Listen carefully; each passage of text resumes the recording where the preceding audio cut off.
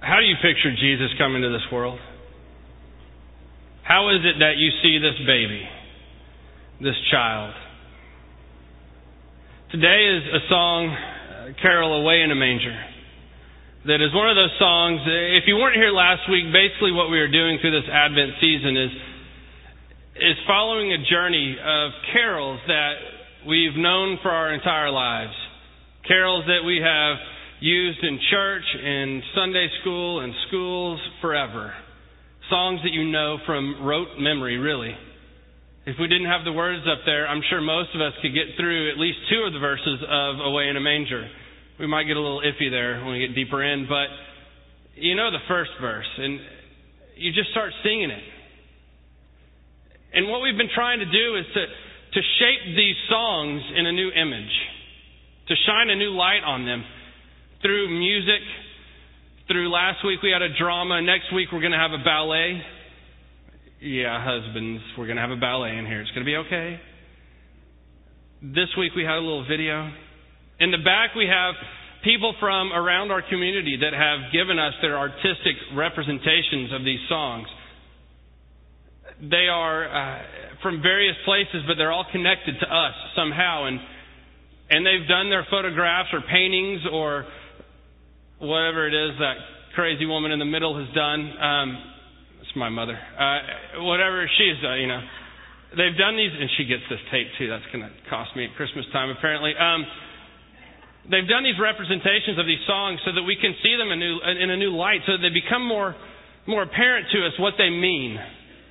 Because on the face of them, when we just sing them, they might not necessarily do anything for us or do anything to us. But when we begin to see them anew, they can change our entire life. So I encourage you to continue to come during this season as we explore these things, to go take some time and look at the artwork that has been given to us. And on Christmas Eve, we will have a silent auction for those pieces of art. And we are going to give the money to buy clothes, warm clothes for the people under the bridge that we go down and serve fishing under the bridge. So we encourage you to take a look, and if you like any of those things, especially those incredibly wonderful creations that my mother created, please, we encourage you to see that on Christmas Eve. I know I'm not coming back from that comment. I know, it's gone. But today is Away in a Manger. And, when I hear that song, when I see, I love the second verse there where a cattle is lowing, the poor baby wakes, but no crying he wakes. Basically goes on, no crying he makes. Yeah, right. I mean, come on. A baby wakes, I have a child, and I know what happens when a baby wakes up from a sleep. They don't wake up peacefully and go, oh, hello, mother. Hello, father. I know he was God and everything, but he was a baby. We have this picture in our mind of what it must have been like. How many of you have a nativity scene at home? Yeah, almost everyone. Jenna and I have one that we were given by my mother our first year of marriage. She gave it to us, and we put it out every year. And it came from Neiman Marcus, which is where all good nativity scenes and religious thought and stuff comes from. But we have this nativity scene that we put up every year, and I never really look at it. We put it up every year, and we get it situated on the same table every year and have the lamp over it. It's the same setup every year, but I never really look at it. This year when we went to the movie The Nativity as a community and got to see that, I went home and looked at our nativity scene.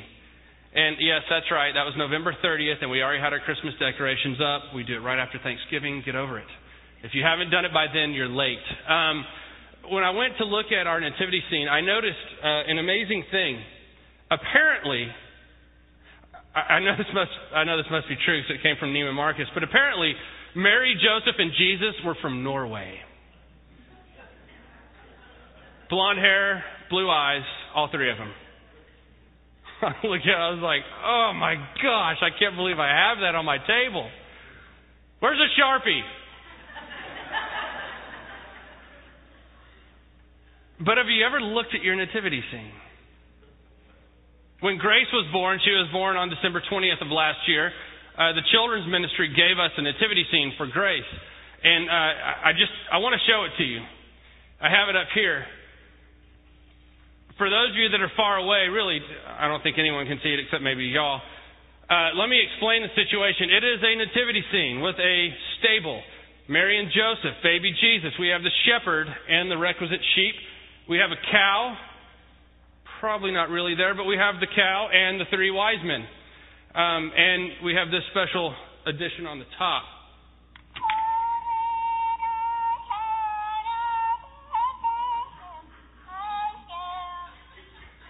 The angel of the Lord. And I would be remiss if I did not do my due diligence here. This one, I left mine at home, and so I had to borrow one from the children's ministry. This is available for purchase for $15 in the Children's Ministry bookshop. You can reach that bookshop by entering the Children's Ministry wing, first door on your left. There you go. Gina Bill, are you happy? But, I mean, apparently, according to the good people of VeggieTales, Jesus is a carrot. Little baby carrot. Mary and Joseph are squashes of some sort. The sheep are peas. Shepherd, little green bean. Obviously, I wasn't there, but I'm guessing that this isn't what it looked like. But mine's a little bit more realistic looking. The one I have at home. We have little mossy stuff growing on the outside of our stable. We have, the wise men look very dignified in long robes and crowns. The shepherds look, I guess, like shepherds. But do we really know what it looked like? Do we really know what happened that night? From the text, if you open up to Luke chapter 2, this is really our only evidence as to what went on. I'm going to start at verse 8. That night some shepherds were in the fields outside the village guarding their flocks of sheep. Suddenly an angel of the Lord appeared among them, and the radiance of the Lord's glory surrounded them. They were terribly frightened. But the angel reassured them. Don't be afraid, he said. I bring you good news of great joy for everyone. The Savior, yes, the Messiah, the Lord, has been born tonight in Bethlehem, the city of David. And this is how you will recognize him. Here's your clue. You will find a baby lying in a manger, wrapped snugly in strips of cloth. Well, I thank you for coming this morning. I hope you have a safe drive home. Is that all you need to know? That's all the Bible tells us, is that the baby will be lying in a manger wrapped in cloths of some sort. And what have we come up with in our own image? Baby carrots, little Norwegian children. We've come up with a myriad of different things. I'm sure each of you has a different type of nativity set. We've come up with all these different images that we've placed upon this, but what really happened? What was it really like? Well, I don't know for sure, because I wasn't there and we don't have photographs. We have paintings from the Middle Ages where, Jesus is dressed in this beautiful gown. Doubtful. But we don't know. So what we have to go on is historical fact of that area. What would have a stable been like? What would it have been? Would it have been a great building that was constructed with wood and different stalls for the different animals like you'd see maybe somewhere in Texas? Probably not, unless you were a king. More than likely, most assuredly, it was a cave. A simple cave. Carved into the side of a hill, into the side of a mountain. Some farmer came along, some rancher, if you will, came along, found this cave, stuck his goats in there, threw in some straw after them. And that's where his goats hung out and did what goats do. Eat and poop. It wasn't probably the best place in town. Of course, Joseph goes in, he tries to get other digs, but there's no room at the inn, it says. There's no vacancies. So they go and end up in this cave where sheep are sleeping, where goats are sleeping, where goats are going to the restroom. I remember what it was like when Grace was born. I was not allowed in the operating room until they got to a certain point, and then I was allowed in. And I had a gown on, and I had gloves on, and I had a mask on, and a little hair thing on, and all the doctors and nurses all were dressed the same way, and we all go in there, and it's a very sterile situation, very clean situation. I can't imagine what it must have been like to have a child in a place like a cave. I can't imagine what it must have been like to give birth to a child in the midst of filth. Now, I'm not going to get into Mary and Joseph today because talk about faith. Talk about perseverance and what God has called you to do. Those two got it. But think about Jesus.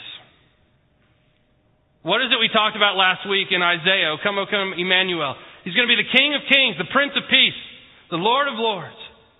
His kingdom will never end. And yet he's born in filth. He's put in this manger that we have made out to be some wooden box with quilts and blankets and wonderful things like that that you lie or gently lie your baby in, which more likely was a piece of stone that had been chiseled out, straw that goats had been lying on, laid on top of it. No crying he makes, sure. The question I have is why? Why was Jesus born there?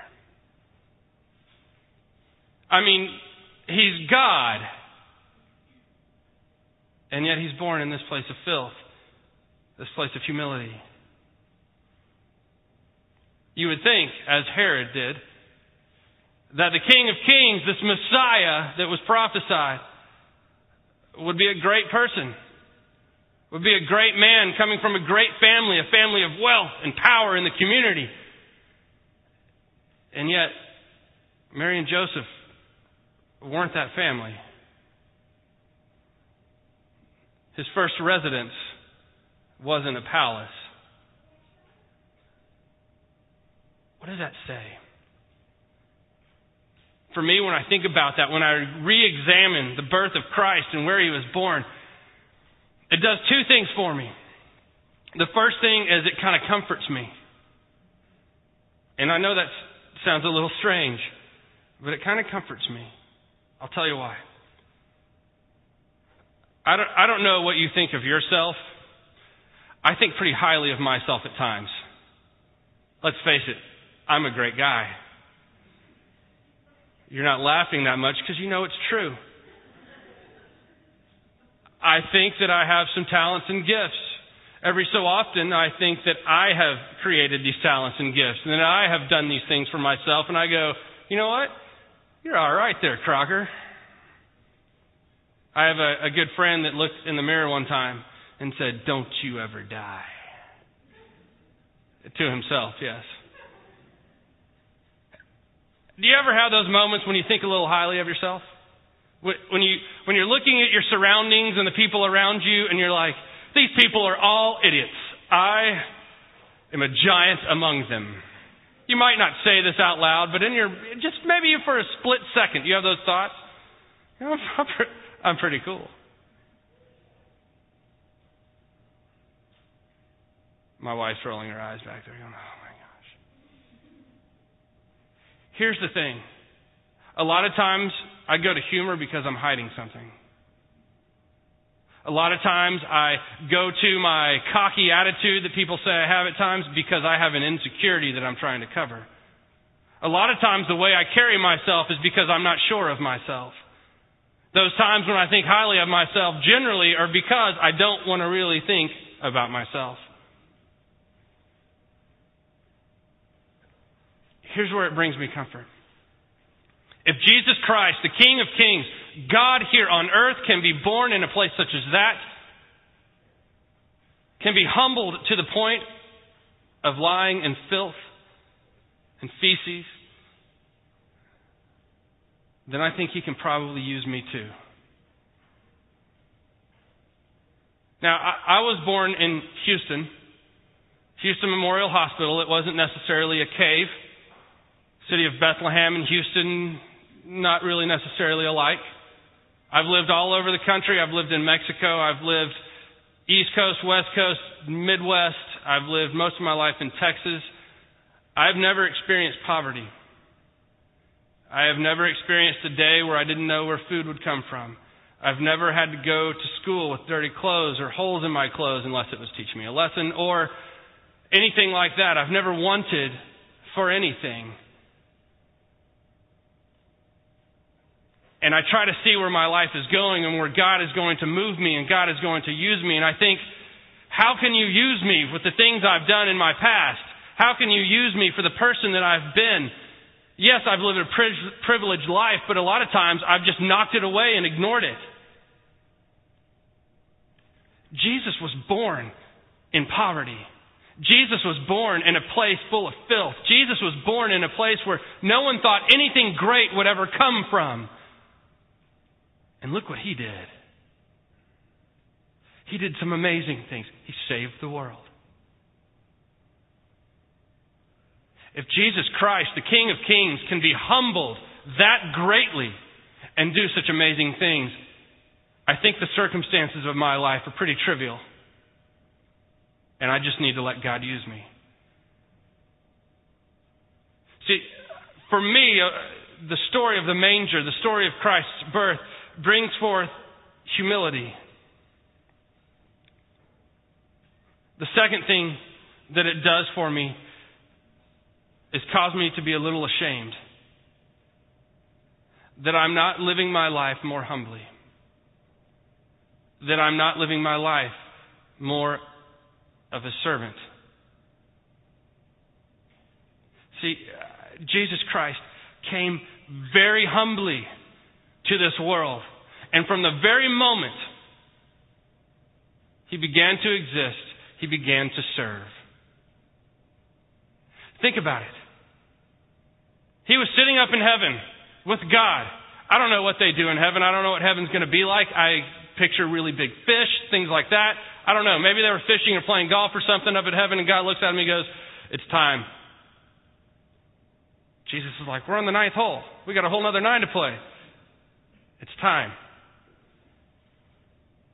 It's time for you to leave heaven to go to earth because you have a job to do." He didn't go to the palace. He didn't go to the best place in the world. He went to the manger, in a cave, in a small town. He humbled Himself so greatly and began to serve us from the moment go. See, the life of Christ, that's the beginning of the story of the life of Christ, and it's a story of service and humility, of not thinking so highly of yourself. A story of service that, I read this the other day. Everyone serves someone. Everyone in this room is serving someone. It's either yourself or someone else. Jesus Christ served us. Jesus Christ came to serve. I wonder what would happen if we began to listen to this song and to see this story in this manger in a different light. To see it not as maybe this glorious beginning of a wonderful life, but a very quiet and humble beginning. A very quiet and humble beginning of a life of service. And if we begin to see that, and if we begin to look at it that way, and we move out into this world and start to think, how can I do that? How can I begin to live my life more humbly? How can I begin to serve people other than myself? Imagine what will happen. Do you remember the 6 people? There was only 3 for the service, but the 3 people that came up that I gave $100 to, and they each came up. a few weeks ago. Do you remember what they did? They gave. They took that $100 that I gave them, and every one of them grew that money. They went to their friends and they got more money. They went to their Sunday school classes. One of them went and knocked on doors in her neighborhood. And they grew the money. And then they served with it. I don't know if you remember their reactions to this. And you didn't get to see the people at 9:30. Two of them were in tears, recounting what they had done because of how it made them feel. There's a time when Jesus says, I came to give you the abundant life. Life abundantly. Think about that. Jesus Christ said, you're going to have abundant life. Now, we've put on this little rose-colored glasses interpretation of that and said, I will have many things. I will have a big house. Much money in my bank account. The abundant life, that's what I want.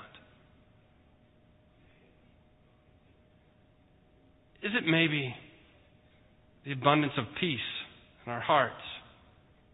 Love in our hearts? Joy in our hearts?